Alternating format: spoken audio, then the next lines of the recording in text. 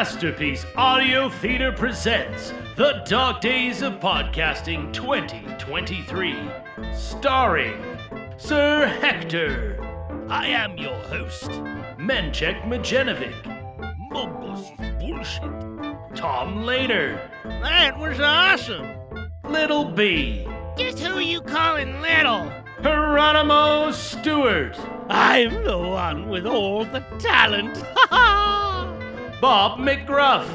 Let's get on with this nightmare. Kermit. And I thought it was hard being green. Keeper of Keys. There's more to this podcasting thing than meets the eye. Keanu. Microphone mastication is a heinous crime. Hook.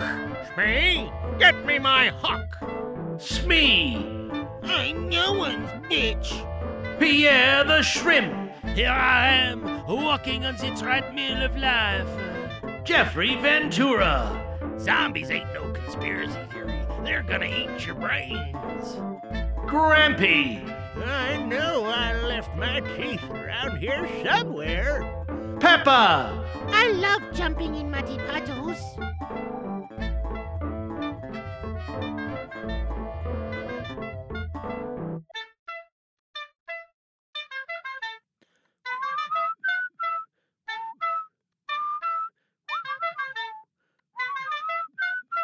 Hello and welcome to Masterpiece Audio Theater, DDOP 2023, Monologue Fest Edition. It's Monday night. We have Meta Monday. Welcome back to the booth, ladies and gentlemen. Excuse me. It's Monday, August 14th at 9:44 p.m. It's late. I had all intentions of getting down and recording. In fact, intentions of getting down and recording another episode for tomorrow because I have D&D Games Night tomorrow, potentially, if I have my podcast done. So I was like, oh, I could get two done. And I was just getting set up, reading through the script and, okay, yeah, I know what I'm going to do. I'm going to get ready to do that. And boom, my daughter texts me, wants to be picked up, and now I'm back, 45 minutes later. So, that's okay, though. So Meta Monday. That's right. I've been saving all of my comments for today. Where to start? Well, I'm going to start with the one that I hear last almost every day, and that's Tim. Tim, you got me hooked. I like the way you're telling the story. It's like really organic. Keep it going. I like the remembering, and this is what I've been told. It's very good. I'm quite enjoying that. It's awesome. And Chris, AI art. So yeah, I tried to play around with that a little bit. I was like, oh, maybe I could get, to make the MPAT cast. And I was just, everything I got back was so weird. It just didn't really do what I wanted to do. I don't know. Chatbots are pretty cool though, like in the sense of what they're capable of and what they'll kind of pop out. I've contemplated. I have this story that I wrote, I think in 2009, and I was like, oh, I wonder if I fed it to a chat bot, and I was like, okay, take the story and turn it into an audio drama. If it could pump out something reasonable that I could, tweak and edit here and stuff. And then I started hearing about all the copyright stuff, and I was like, I probably won't get what I want out of that. So, I didn't do that.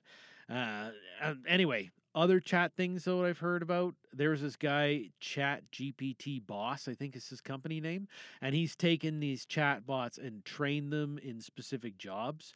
So, you can get an HR chat bot, you can get a social media chat bot.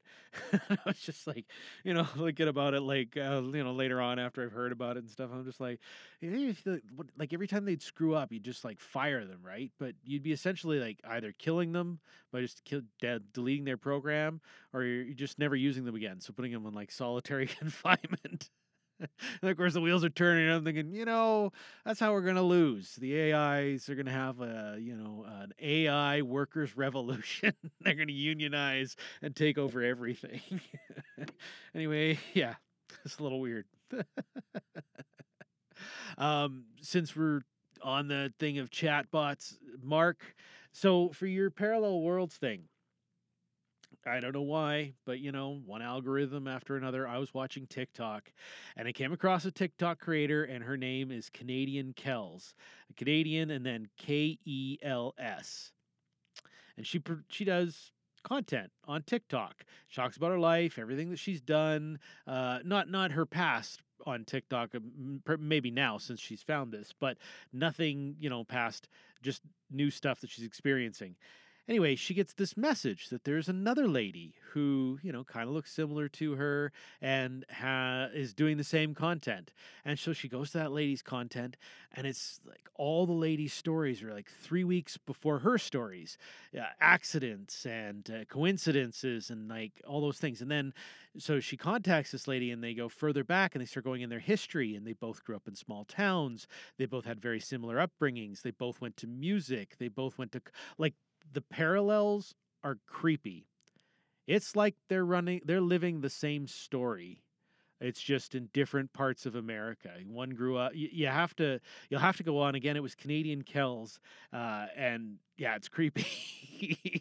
Like, I've heard of life twins before, and I don't know if you maybe mentioned it or if someone else had mentioned, but there's copies of you going around the world, or people who have genetically very similar looks to you, which we know is real because we can just look at all these similar actors and stuff that they look like twins or brothers or siblings, and they have nothing alike. Jamie Presley and Margot Robbie. I wrote some down here because I couldn't remember names. Henry Cavill and Matt Boomer, and then Jeffrey Wire, Pat Morgan, and Javier Bardem. Like, they look like the same people. And maybe it's a Woody Harrelson, Matthew McConaughey situation where they have a similar ancestor, like the same dad. But it stands to reason that people like a certain thing and like a certain look if these people all become famous and they have the exact same look to them, right? I don't know. Just my thoughts on that. Okay, Nutty.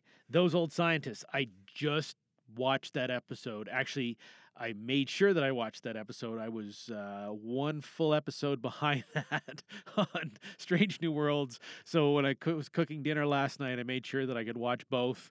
Great crossover. I've only seen 5 or 6 episodes of Lower Decks, so I kind of knew who the characters were, and I thought the actors did great because, cartoon versus real life. There's a glaring difference, and when you act cartoony in real life, it's glaringly obvious, and it worked well in that story. I liked it, and I really liked the name, Those Old Scientists. That was pretty funny. I'm in agreement with Joe as far as Star Trek goes. Deep Space Nine is my favorite Star Trek. I think that one has the most cohesive story from beginning to end. I do really love Captain Janeway, though. Like Kate Mulgrew, I think she's a great captain. Second only to Picard. I really like Janeway. So those are the notes there. Kyle, I'm glad you're fine. I've never been to Dragon Con. I know most people aren't going this year. And actually, I've never even been to a convention before. It sounds really fun, but I just don't have the time, and I wasn't into it before I had kids, and a lot of the stuff that I wasn't into before I had kids is just stuff I've not been able to get into. Like, a little later, now I can do D&D with my son. He's older, but, I just didn't have a friends group that was doing that kind of stuff, and I just never had the means to go. So, I do golfing, curling, and podcasting, not stuff that I have to go very far from my house for, but still very cool, and I can't wait to hear about your experience at Dragon Con. That's very cool. Sorry, I'm going to take a sip of this fine, high quality tequila smash. I grabbed this from the fridge because I needed something to drink. I forgot my water, and I was already running late, and I didn't want to run upstairs. So, that was an all right sip. It wasn't the best sip. I don't know. They're all right. I don't have those very often. So anyway, Craig, awesome to hear your voice this year. Can't wait to hear more of your content. Keep it coming. Amy, I checked out your picture on your blog there. Brown and green teal. I'm terrible at remembering what names of colors, but I think that was green teal. Anyway, did you win? That was a pretty good costume from like a mixed bag. Like, if you're just pulling stuff out and making things as you go, you did a pretty good job.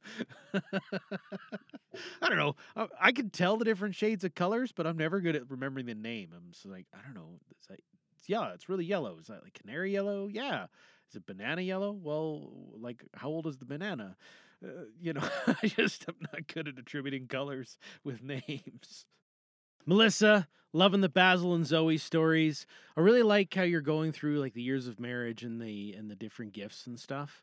It's really cool, and I'm really getting to know the characters more. I'm enjoying it. Keep it up. Oh, okay, and Crazy Joe. I gotta say, going back to the whole like alternate universes and the Mandela effect and stuff. I sometimes feel like I'm in an alternate reality than Joe is when he's watching movies because, like, we have he talks about old movies and I love all the old movies he's talking about and I like them because all I think all of the same reasons why he likes them. Like Masters of the Universe. I really think that's a fun movie, and I like all of that old stuff. And then there's new stuff, and he's like, "Yeah, I really like it." And I'm like, "I hated it." I didn't see anything that you saw. Like, did we watch the same movie? Was it the same movie? Because I don't feel like we're watching the same movies. I just don't feel like we're watching the same movies at all. And I can't explain it. Like we agree on uh, Indiana Jones. Like I liked the Indiana Jones, and I loved the de-aging they did on Harrison Ford, and it was great. It was awesome, and it was so much better than the one before that. And the Kingdom of the Crystal Suck. Like that was terrible. And sorry, that's a shout out to T. Morris. But it was a terrible movie. It was so disjointed and a mixed bag of ideas, and it was just a train wreck by the time I got to the end. But this one, like the new one, you gotta go see it. It's really good. It's an awesome Indiana Jones movie. But The Flash, I, I don't know. Was uncomfortable right away from the beginning. Like I didn't think Ezra Miller was a good Flash at all.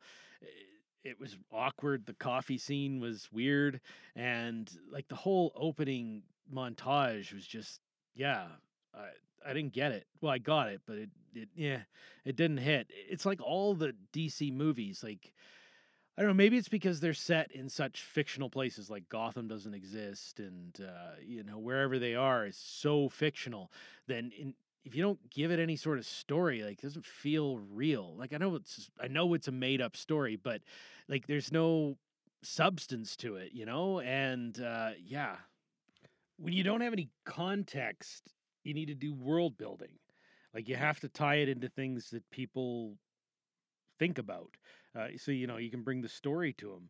And DC movies just don't do that very well. Like the TV shows do really well because it's a lot more about the person and a lot more about the character building and stuff. And I think that's why the DC television shows work really well, even when they're not good shows. Like Legends of Tomorrow was god awful for the first season. But it brought characters from the Arrowverse over and from the other verses over and brought them in. So, you're bringing back the old band, so to speak. So you're able to like kind of limp it along and everything like that. Right. But they built a world and it didn't matter. Excuse me. It didn't matter how ridiculous the places they went was because you were already there with the character on the character's journey. But you don't have that kind of time in a movie. You really have to know the movie before you start.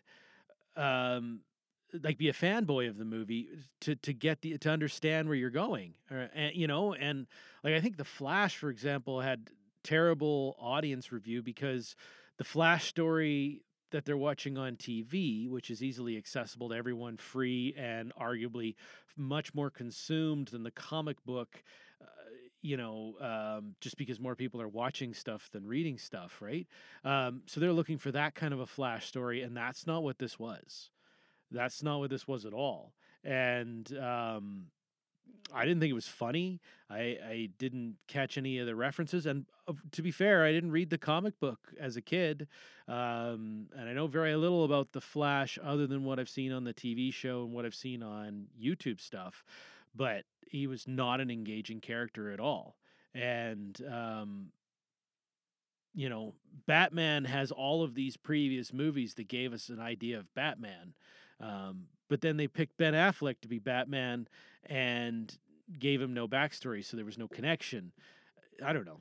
Like, I think the Marvel movies, even though they had terrible movies, did a good job of building those characters up before throwing them all together. And I think DC failed because they tried to throw them all together before they did any of the work and the backstory to make it happen. Like this coming out after the Justice League and everything, like it just doesn't track. Miss Marvel didn't get well received after Endgame because, they slotted this movie in and all of a sudden she's going to be the answer to everything and yada, yada, yada at the end. So, that movie did not do as well as the other movies.